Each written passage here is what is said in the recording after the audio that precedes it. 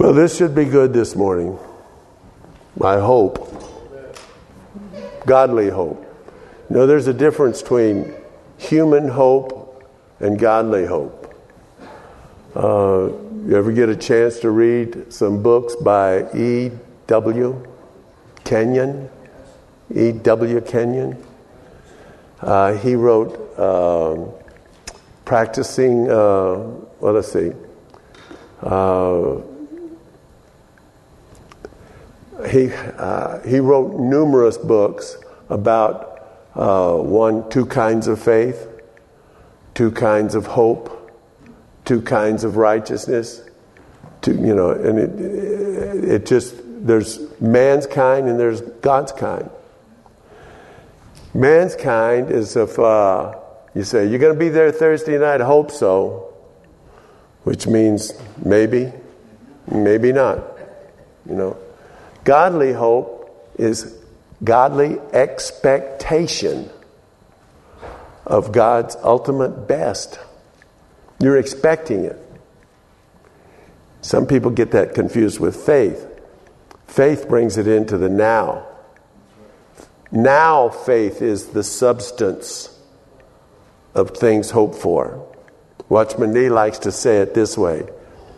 Now faith substantiates hope. Things hoped for. Hope is an expectation. It's a kind of a future thing. Faith is now. You bring it into the now. So you need both. Now abideth faith, hope, love. How does faith and love work into it? Faith works by love. Faith works by love. That says in Galatians. It also says, this, neither circumcision nor uncircumcision availeth anything. That's talking about man's circumcision. It says, it's neither that. Talking about the law versus grace. But faith that works by love. But faith that works by love. That's what matters. The just shall live by faith is the scripture that thrust the Reformation period of the Protestant movement by Martin Luther. And so faith that works by love, the just shall live by faith. It also says that later on, it says neither circumcision, in Galatians, neither circumcision nor uncircumcision availeth anything, but the new spirit, but being born again. So you notice that faith that works by love has to do with being born again. Now, I struggle with what I wondered what God wanted me to preach all the way up till 10 minutes ago. And I was still bouncing around.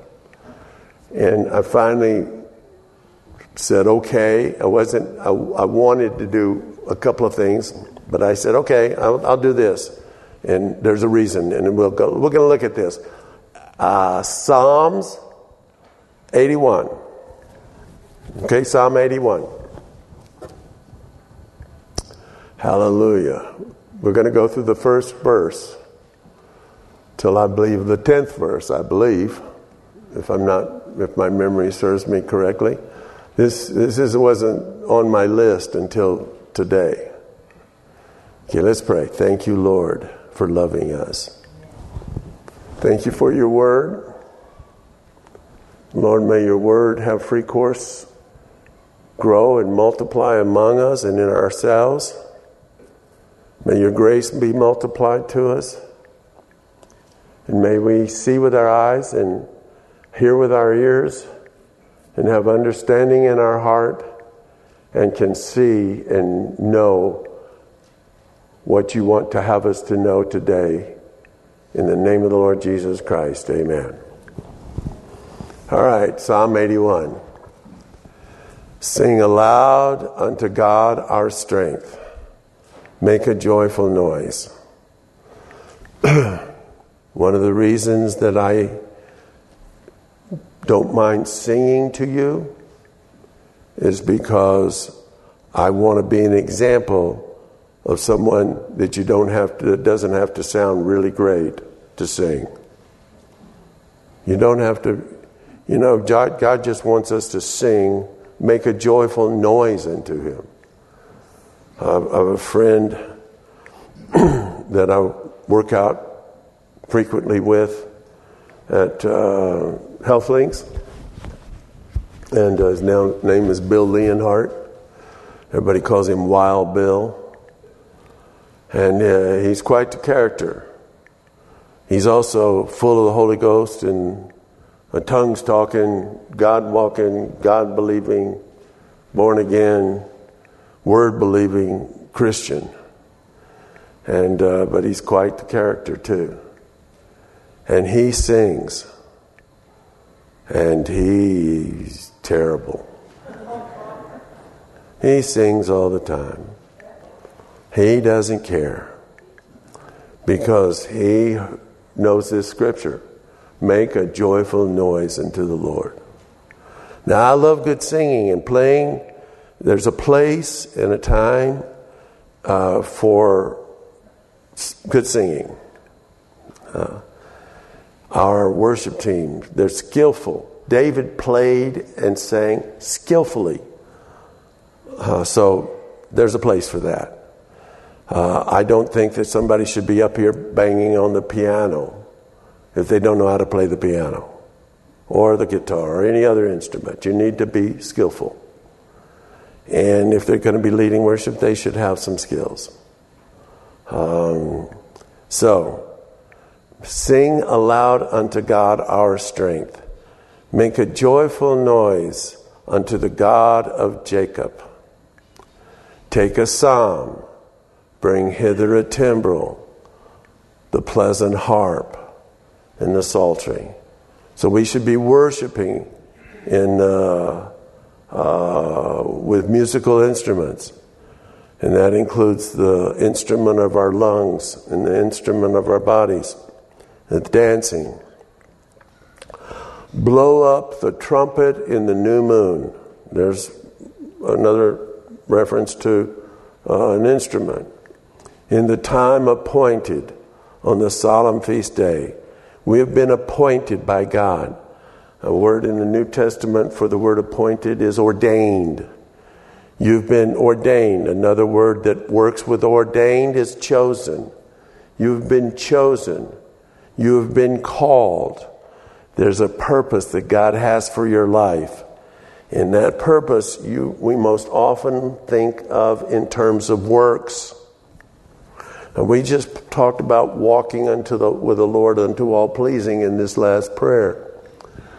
But when works become your position before God of righteousness, that becomes a problem. I've had more occasion to study the book of Job in the last 8 months than I think the rest of my entire life combined. I think I read it once, and I would quote out of it quite a few times. But just to tell you real quick what the book of Job is. Book of Job. All these horrible things happens to Job. He loses his children. He loses his livelihood, his livestock, his home, everything, except for his wife, right? And his wife is telling him to go and curse God. So she's not being a lot of help at that point. Then he has these 3 friends that come to him, and they heard about his troubles, and they come to him, and he's just laying out in what he's got left of his front yard in dust and ashes, grieving, mourning for his children, and praying. So his friends get down in the dirt and the ashes, and they don't say a word to him. They just get down there with him, and they pray with him for 7 days. Boy, that's amazing. They fast and pray for 7 days with a friend. I don't know if I don't want to say it this way. I don't know if I'm that kind of good a friend of anybody. Just being honest. That I would get down in the dirt for 7 days, fasting and praying for a friend.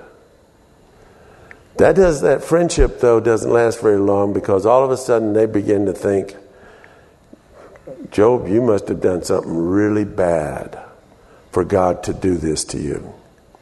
Now, if you know this story, you know that God didn't do that to him. The devil did it to him. But you see, they didn't know that. They're thinking God did it to him. And so, you must have been really bad. And he says, I don't know what I've done, if I've done anything bad. He starts to defend himself by saying, I don't know. I don't know that I've done anything bad. I can't think of anything that I've done to cause God to do this. But they don't stop. They just keep pounding, keep pounding, keep pounding. Those good friends turned into not so good of friends, you know. And they keep going. And then he keeps defending himself. And they keep going. And he starts defending himself more and more and more.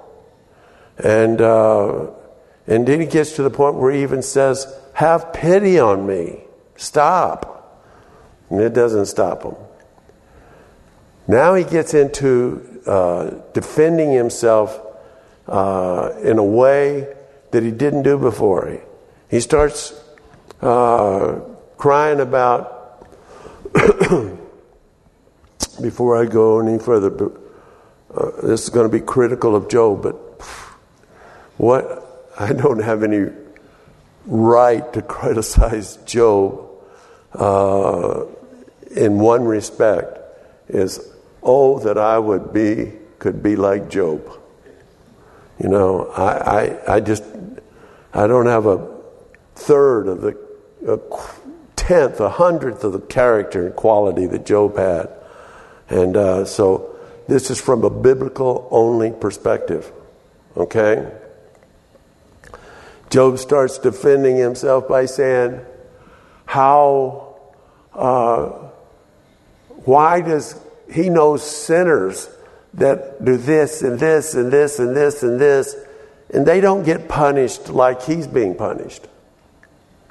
So he's comparing himself to other people, and he just, God, why are you doing this to me when you let them get away with this? I know this person does that, and this person, why? And then he starts defending himself by talking about how wonderful he is, you know. And I wish there's a couple of verses that we use of Job to describe an admirable quality which we would desire. I hope you would desire. I desire. Like, for example, one of my favorite, Job says, I have esteemed the words of God's mouth more than my necessary food. Boy, wouldn't you love to be able to say that? I love the Word of God and desire the Word of God and hunger for the Word of God and value the Word of God more than my necessary food. I've had a problem come on my life. I'm not so sure it's a problem, but I've had a problem come on my life where I can't eat food. I don't eat food. I don't like food. It tastes terrible. I'm able to drink things, but even that doesn't taste all that great anymore. So I've been forced into a situation where I say, I esteem the words of his mouth more than my necessary food. You know, not forced into it, but driven toward it. That's a good verse. Or how about this one?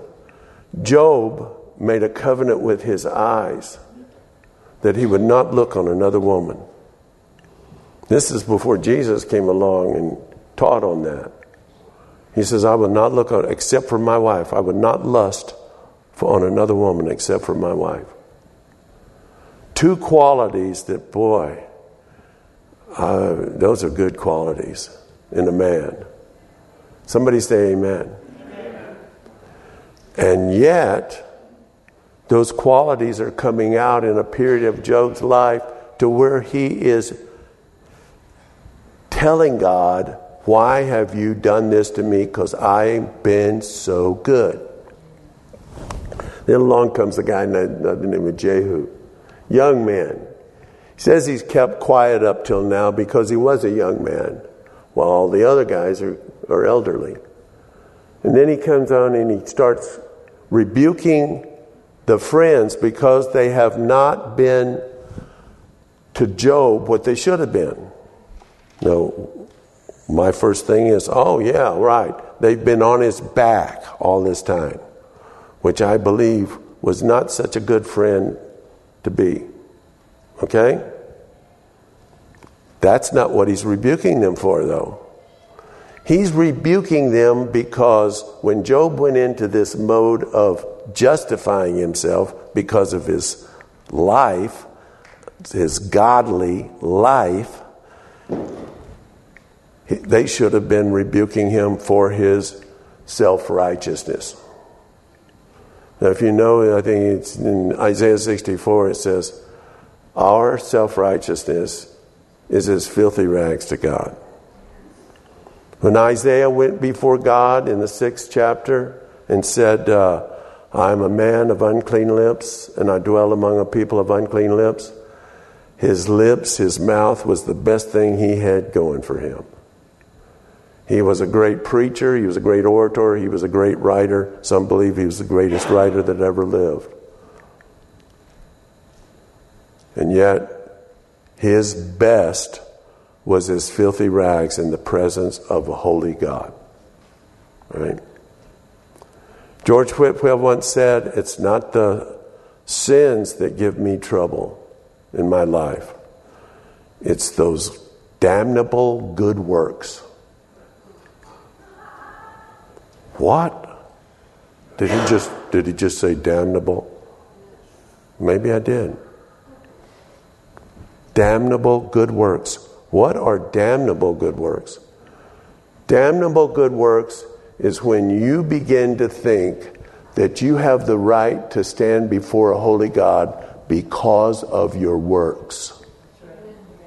Those are damnable good works.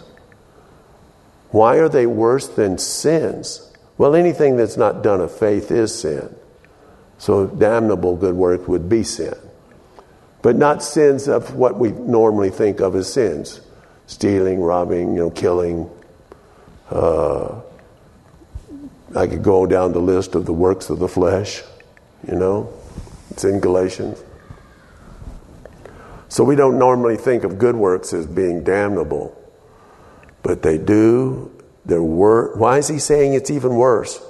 Because it's more deceptive. You see, you can have things going on in your life that you know those are not of God. You know when you do something wrong, it's not of God. But you see, when you do something good and you pat yourself on the back for it, if that is your basis for standing before a holy God, you're a man of unclean lips, a woman of unclean lips. Do you get where I'm coming from? So Job gets rebuked by Jehu. The friends get rebuked. He's Jehu. And I think personally, Jehu, I'd like to take him out behind the woodshed myself. I don't like this guy. I think he's some young punk upstart that thinks he's some know-it-all punk. That's my first impression of Jehu. Then I looked up his name. Jehu means God is. That's a good name. God is. So anyway, God comes along. He rebukes the friends. He doesn't really say why, but I think because of all the things that they've done, except for that 7 days maybe. He rebukes him. Then he rebukes Job the same way Jehu did. He never mentions Jehu. God doesn't. But he rebukes Job for his self-righteousness. So all of a sudden, that thing where I have esteemed the words of his mouth more than my necessary food, and I've made a covenant with my eyes, and many other things that he says about himself, to defend himself. God says it's self-righteous. Now, there's a place in the Bible where God says, and names 3 people. He says, and he's given him in relationship to how evil Israel was at that point in time. Ezekiel. And he says this, even if Job and Daniel, what's the third person? Noah. Even if Job, Daniel, and Noah prayed for them, I wouldn't turn my wrath from them. So you see, Job got a pretty good endorsement right there. You understand? And Job come through in the end, and the friends come through in the end. Job prayed for his friends.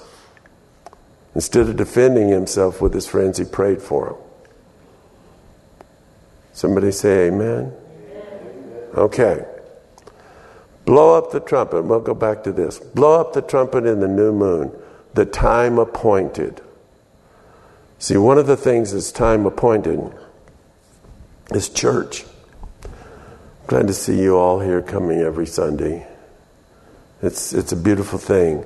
The Bible says, forsake not the assembling of yourself together. You know, there is no substitute for the body of Christ coming together. You know, when somebody says something like, oh, I can go out in the woods and get alone and be with God. Anybody can do that. But here's two perspectives here. You've heard me say this in Ephesians, the 1st chapter, in regards to the other prayer that is much like the one in Colossians, where he says, Paul says, I cease not to give thanks to you, and I pray for you that God would give you the spirit of wisdom and revelation and the knowledge of him. And it goes on and on and on and on, the prayer. And then he says that we would have the spirit, that he gives us a reason for the spirit of wisdom and revelation, which he wrought in Christ when he raised him from the dead, set him at his own right hand in heaven, far above all principality and power and might and dominion, and every name that is named, not only in this world, but also in that which is to come, and hath put all things under his feet, and gave him to be the head over all things to the church. Raise your hand if you're the church. That's right. You are the church, but you are not the church individually. You are the church. In Colossians 2:10, it says that we have our fullness, same word that is used in Ephesians, the 1st chapter, fullness in Christ. Now, what does that mean? This is the way I would interpret it. You, if you were born again, believer in Jesus Christ, you have your fullness in Christ. You are, it uses the word complete in Colossians. You are complete in him. Plero. It's the same word. You are complete in Christ. And yes, in regards to that, you don't need anybody else in this world to be complete in him. You don't need the person next to you on the right or the left. You are complete in him. But in Ephesians 1, it says he is complete in us. He said that. The fullness of him, to to the church the fullness of Him. You understand? My friend Phil Borden is saying that we, as the church, are the bride of Christ. And one of the reasons that Adam and Eve were made man and woman, and that Adam made Eve a helpmeet for him, all right? Just in the same way as the bride of Christ, I am not the bride of Christ. The church is. See, my fullness, I am complete in Him, but He isn't complete in me. He's complete in us. You see, I can claim all I need is Christ, but He says He needs the church. He wants the church. The church is His. Just like when Adam was put to sleep, and the bride was taken out of him, Eve, Adam was no longer complete without her. Hello? So just as Christ had the bride of Christ taken out of him, his side opened up, blood and water came out, and the church was created, Christ is only complete in us, the bride. I am complete in Him. He is complete in us. So that's fine and dandy if I want to go out in the woods and get alone with God and just find everything hunky-dory in my life. But if I want to please Him, if I want to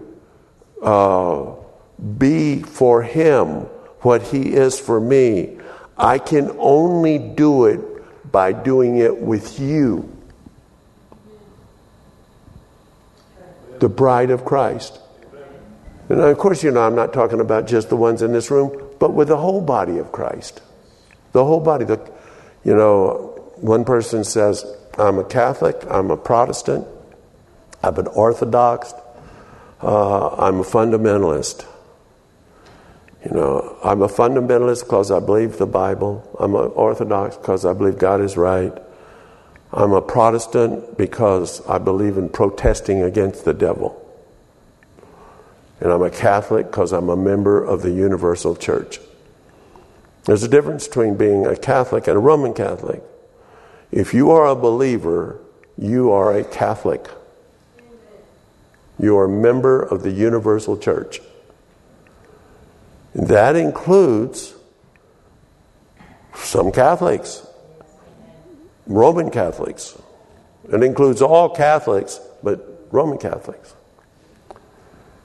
So if you care about what fills Christ's life, then you can't go out I'm not talking about a one-time thing, but you can't live your life going out into the woods to be alone with God. That doesn't fulfill Him. What fulfills Him is the church. His helpmeet. I'm not His helpmeet. We are. Amen? Bloweth the trumpet in the new moon in the time appointed on the solemn feast day. We come together to worship the Lord. You can worship Him alone, but if you love Him, you will worship Him with the church.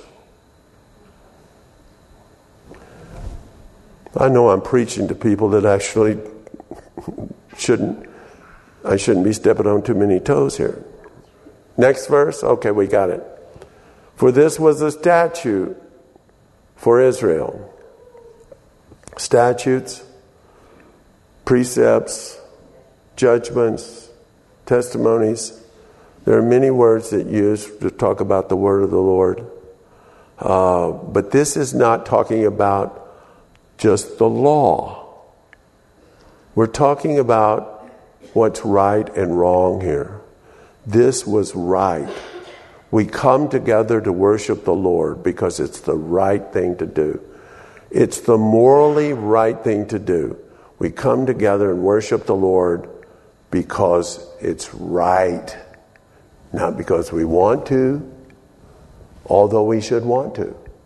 If you know the Lord, you should want to do this. But it's the right thing. A law of the God of Jacob. You know, there was a lot of laws besides the law of Moses. That's why he refers back to the law of God of Jacob instead of the law of Moses. This is predating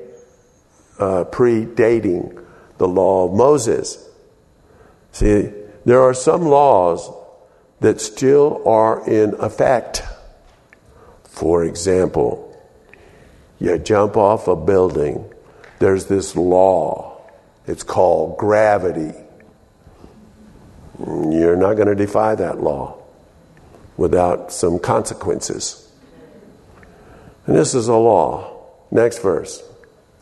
This he ordained in Joseph for a testimony.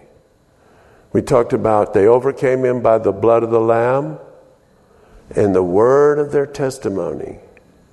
We worship the Lord because he is good, because it is the right thing to do, because he is God. Ordained in Joseph for a testimony.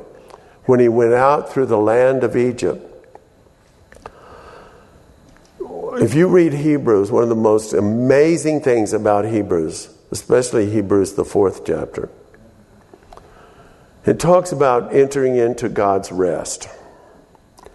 I call it the Hebrews, the 4th chapter, I call it the honeymoon chapter of God, because it's there's two words that are used throughout the chapter to start a particular subject in it, and it's called "let us." And of course, you know what honeymoon salad is, right? Let us alone. You know. So I just give that as a memory jogger. Let us alone. I'm not going to tell you what Dr. B used to say when he used to say, without the dressing. Honeymoon salad is let us alone without the dressing. I'm not going to tell you that. Because, oh wait, my wife's not here, so I'll be all right. It's okay for me to tell you. He would say, honeymoon salad is let us alone without the dressing. Honeymoon salad. Let us adore. Okay, anyway, there's 4 let us in there. And the let us is there start off with, actually, let us fear, lest that we would miss of the entering into God's rest. And he goes on to say that in other places in Hebrews, that the whole thing that happened to them in the land of Egypt and coming out of the land of Egypt, though it all happened exactly the way the word says that it happened, the entire thing happened for our benefit, so that we could learn from what they did right and what they did wrong. Imagine that. 3.5 million people taken out. Look at the many years that they were in bondage there, and then brought out of Egypt. Or the whole thing. The entire thing is a metaphor or symbolic of your personal relationship with God. Do you get, of course, God moves heaven and earth for his people. But you get this one? The whole thing, it says, was done. It wasn't done for them. Yes, it was. But it wasn't done for exclusively them. It was done, the 3.5 million people in slavery in Egypt was symbolic of my personal lack of a relationship with God before I get saved. Do you get it? And then coming out of Egypt with the 10 plagues, and then into the wilderness, and then eventually into the wilderness, Even the Red Sea, passing through the Red Sea, it says, is symbolic or a metaphor of our water baptism. I have a friend. How many of you remember Floyd Baker? Yes, quite a few. A really good friend of mine is his brother, Cecil Baker. Played bridge with him. He's really a sweet man. And he says, so I'll say, if I'm commenting about Cecil, I says, ever since he parted the Red Sea, I've really thought very highly of him.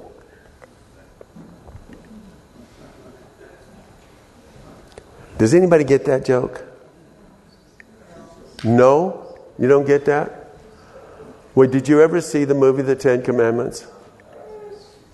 Cecil B. DeMille was the director of that. And he did that scene in about a foot of water, where he used air and a foot of water to film that scene where they part through the Red Sea. And they pile that water up, and it looks like it's like a mountain high, and it's just being held there by the power of God, and all of Egypt passes through the Red Sea. Wow. And I always kid around about Cecil B. DeMille. The movie was The Ten Commandments. Charlton Heston, surely you've seen it. Please tell me you have. Cecil B. DeMille, he parted the Red Sea. Only he parted 1 foot of water. He parted that Red Sea.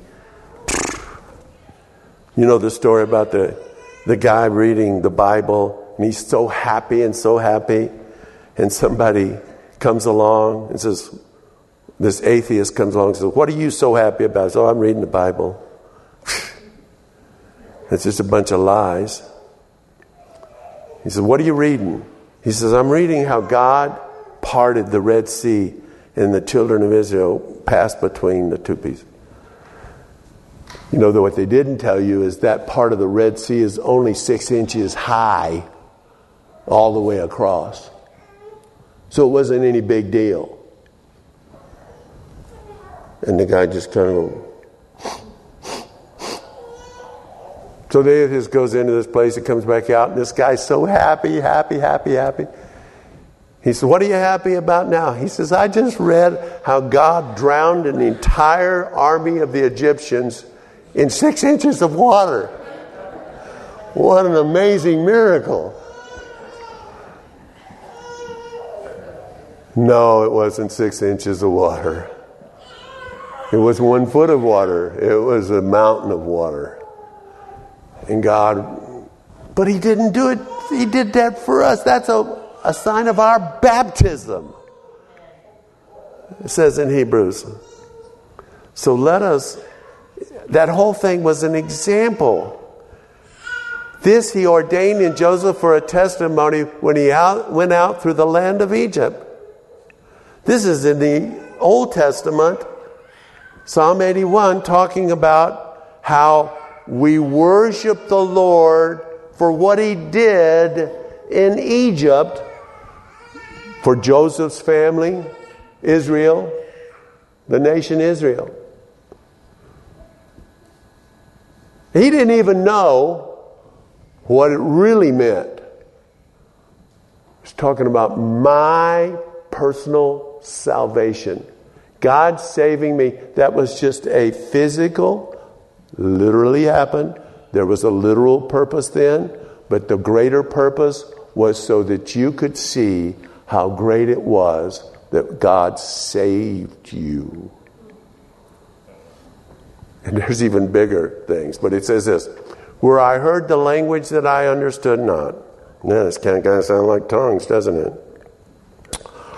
I removed his shoulder from the burden, setting him free from thing. Does it sound like your personal relationship? If it doesn't, please come forward and get saved. His hands were delivered from the pots. The pots is what they made the bricks in. and in slavery, and working their fingers to the bone for just barely surviving in slavery. That's what is like being not saved is. Next verse. Thou callest in trouble, and I delivered thee. They were crying for, whether you knew it or not, you were crying for help. I answered you in the secret place of thunder.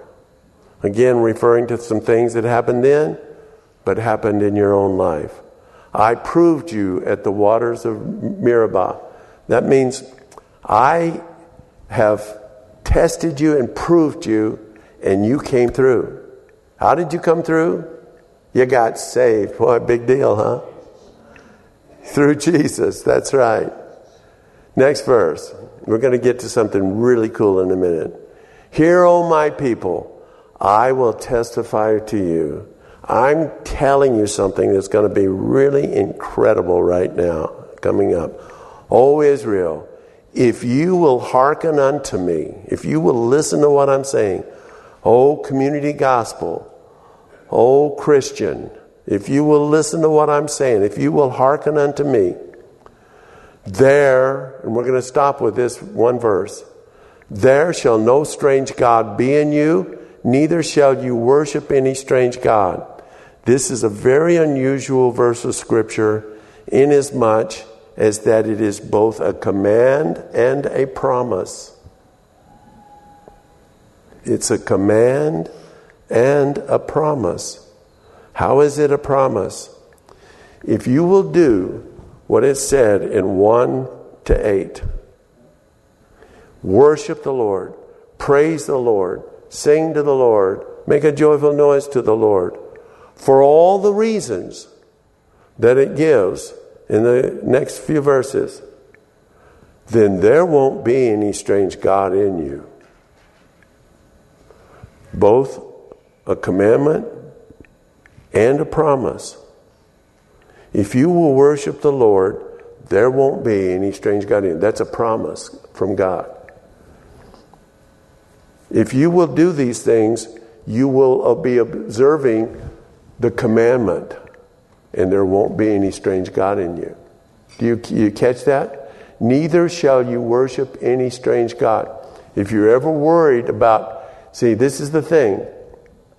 If you're ever worried about whether or not, you're going to fall into some kind of worshiping or coveting or worshiping something outside of God, that may happen, but it won't if you worship God. See, God inhabits the praises of His people.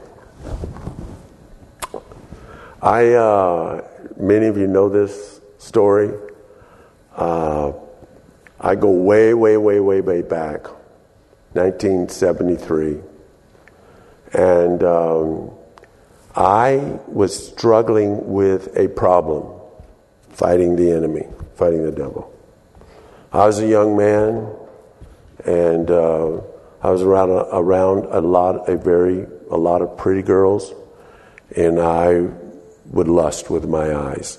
So I was fighting that. And I would fight it like this. Whenever that would come, I would rebuke the devil. All right? Notice it says they overcame him by the blood of the Lamb and the word of their testimony. But I would rebuke the devil. And it seemed like I would have to walk away, which is scriptural. Flee youthful lust, the Bible says. So I'd have to walk away. Turn to walk away. The only problem was, as you know, the one part of that story is I went out. I was living in a kind of a Christian communal. It wasn't a permanent thing. It wasn't a cult, communal type situation. And I went out to the front steps. I was in Amarillo, Texas, and I saw the guy that was the director of our program, Terry Hale, talking to a very attractive girl, sitting on the curb. Right? We have curbs that you can actually sit on in Texas. Right? And so they were sitting on the curb, talking to this girl, and I noticed that she was very attractive. And I just kind of made a, retreat, about face, they call it, to the rear march, in the military. I turned around, went the other way, because what I didn't tell you, though, is up till now, is that I felt compelled to go down and talk with her, myself, just to share with her. Now, I want to say this much. Had I done that, nothing may have availed of it at all. But I felt compelled to do it. But I turned around and walked away from it. That night, she took her own life. And I felt like all because I took that burden, all because I had this problem that I couldn't overcome. So I was really, really concerned about the problem after that. Prayed a lot. Rebuked the devil a lot. I'm laying in my bunk one afternoon, taking a nap, Saturday, if I'm not mistaken, because I did have a job that I worked from 8 to 5. And so I'm laying in my bunk, and I fall asleep. I wake up. What I didn't know is I was dreaming. It was like I woke up. A young man came in to me. He stayed at the program. And he says, over at Trinity Baptist Church, they're having a seance. Me, being God's man of power for the hour, said, I'll put a stop to that. We'll go over there and stop that. So I go to Trinity Baptist Church, and they're having it in the basement. And I walked into the steps. I'm telling you, it was as real as if it happened right here in this room. It was that real. And they were holding a seance. And the ones that was officiating had these like ceremonial sacrificial robes that they have in these ooey, scary horror movies, And they're all, chanting and everything. And so I stood at the top of the steps, just like our steps go down in the basement right over here. I stood right at the top end, and I pointed out and I said, I rebuke you in the name of Jesus. They laughed at me. They just turned around and they started laughing. And then they started mocking me because I kept saying, I said it louder and louder and louder. And they were mocking me. In the name of Jesus. Ha, ha, ha, ha. And I looked at my friend and I said, I think we better leave. So I came back. I went back to the house. I said, I'm going to go upstairs to the 3rd floor and talk to Terry Hale. I went up to the 3rd floor. He wasn't there, but when I opened the door, these same hooded figures was in that office waiting for me. And they grabbed me and they threw me down into this chair and they started to tie me up. And I really screaming, I rebuke you in the name of Jesus. Didn't work. So I didn't know what to do next. So I just said, well, he that prayeth in an unknown tongue prayeth mysteries to God. He that prayeth in an unknown tongue edifies himself, builds yourself up on your most holy faith, praying in the Holy Ghost. So I just started praying in tongues as fast as my lips could go. And then all of a sudden, I felt this compelling urge to worship God. And so I tried to raise my hands, and as I'm raising my hands and they're pulling on me to get them down, I said, I praise the name of Jesus. It says in Psalm 1, O Lord, our Lord, how excellent is thy name in all the earth, who has set thy glory above the heavens. Out of the mouths of babes and sucklings, thou hast ordained strength because of thine enemies, that thou mightest still, that means shut the mouth, of the enemy and the avenger. What shuts the mouth of the enemy and avenger? All power comes out of the mouth. You see, maybe symbolically, if somebody can't speak, they still have the power. Okay, I'm just saying, even in the Revelation, it says the dragon would open his mouth and out come these frogs to curse the earth. So the mouth is the launching pad of spiritual weapons. And so I said, I praise the name of it. It says, out of the mouths of babes and sucklings, thou hast ordained strength because of thine enemies, that thou mightest still the enemy and the avenger. What is it?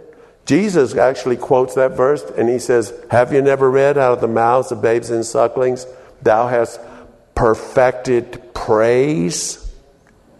So I said, I praise the name of Jesus. Soon as I said that, as soon as that come out of my mouth, their hands, they had to release me. God inhabits the praises of his people. So I just started praising the Lord. And they would grab my arms when I would get quiet, and they would pull on, and I would say, praise you, Jesus. Praise the name of Jesus. Hallelujah. Praise him, my Lord. They began to scream. They would begin to put their hands over their ears and scream. And then they would, they began to exit like Popeye was knocking them out through the walls, you know. If you've ever seen the Popeye commercial when he gets in a fight and he's knocking them. Man, they were going through the walls, exiting the place as fast as they could get out of there. I woke up. My hands were in the air. I was drenched in sweat. And I was still praising the name of Jesus. Instantly, I heard from the Lord saying, from now on, when you run into this problem of yours, it won't be a problem of yours if you praise me. So instead of rebuking them in the name of Jesus, I just praise the name of Jesus. I'm not saying there's not a time and a place for rebuking demons in the name of Jesus. I'm not saying that. I'm just saying if you haven't had the worship relationship with that name, you may not really understand the authority and the power of that name fully. Hello? Worship the name of Jesus. If you worship me, there will be no strange god in you. Neither shall you worship any strange god. I heard this sermon message on a cassette tape that I got by Judson Cornwall. Judson Cornwall, and there were a couple others that was nationally known for preaching and teaching on the subject of praise and worship. He got this message basically for two reasons. One is he would be invited to go all over the world to speak. And he would wonder, should I go to this church because it's a big church, maybe the offering will be really big? Or should I go to this little church because I don't want to go because of the offering is going to be really big? And he'd be in a quandary about which ones to pick. And then God showed him this verse of scripture and the ones before. And he just said, well, here's the deal. You worship and praise my name. You worship me. You'll be in the right place at the right time. There won't be any strange god in you.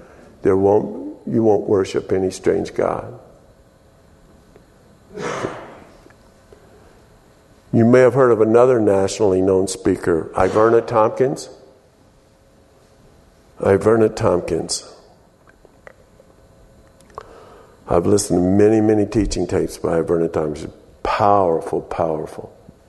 Iverna Tompkins is Judson Cornwall's sister. She led the worship in Judson Cornwall's church. All right? She would sometimes she'd start worship and it seemed to be dampening. So she'd start rebuking the devil. So Judson Cornwall, through this whole experience with these verses, he says to himself, well, God says to him, it's getting longer and longer where she has to cast demons out of the place because they're coming to your church because everybody's heard about how much attention you give them. She says, they love it. He says, worship me. Don't worship them. One time, many of you know who Smith Wigglesworth is. Apostle of faith. Before your time, he died in 1947. That's the year I was born. I always thought, Lord, maybe I got a touch from him. I don't believe in reincarnation, but Smith Wigglesworth heard a noise downstairs in the living room. And there shouldn't be anybody downstairs in the living room. So he goes downstairs, goes into the living room. And you know the story. He saw the devil rocking in the rocking chair. And do you know what he said? Oh, it's you. I thought it was somebody important. Turned around and went back to bed.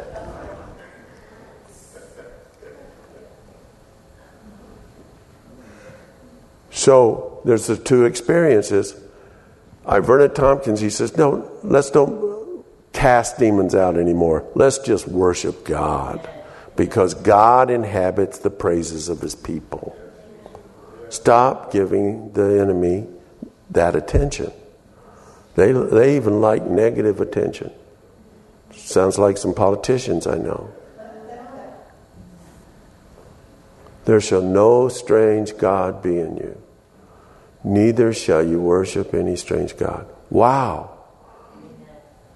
We prayed a while ago, a prayer for these kids. Ends up, you know what the last verse in that prayer was? That I stopped with. You could probably keep going. There's probably more. It says, who has delivered us from the powers of darkness and translated us into the kingdom of his dear Son. See, I've been delivered from the powers of darkness, and I've been translated into the kingdom of God. Hallelujah, hallelujah. Hallelujah. We worship God. Now we're going to worship God by breaking bread together. Amen. Thank you, Lord, for loving us. We worship you in spirit and in truth.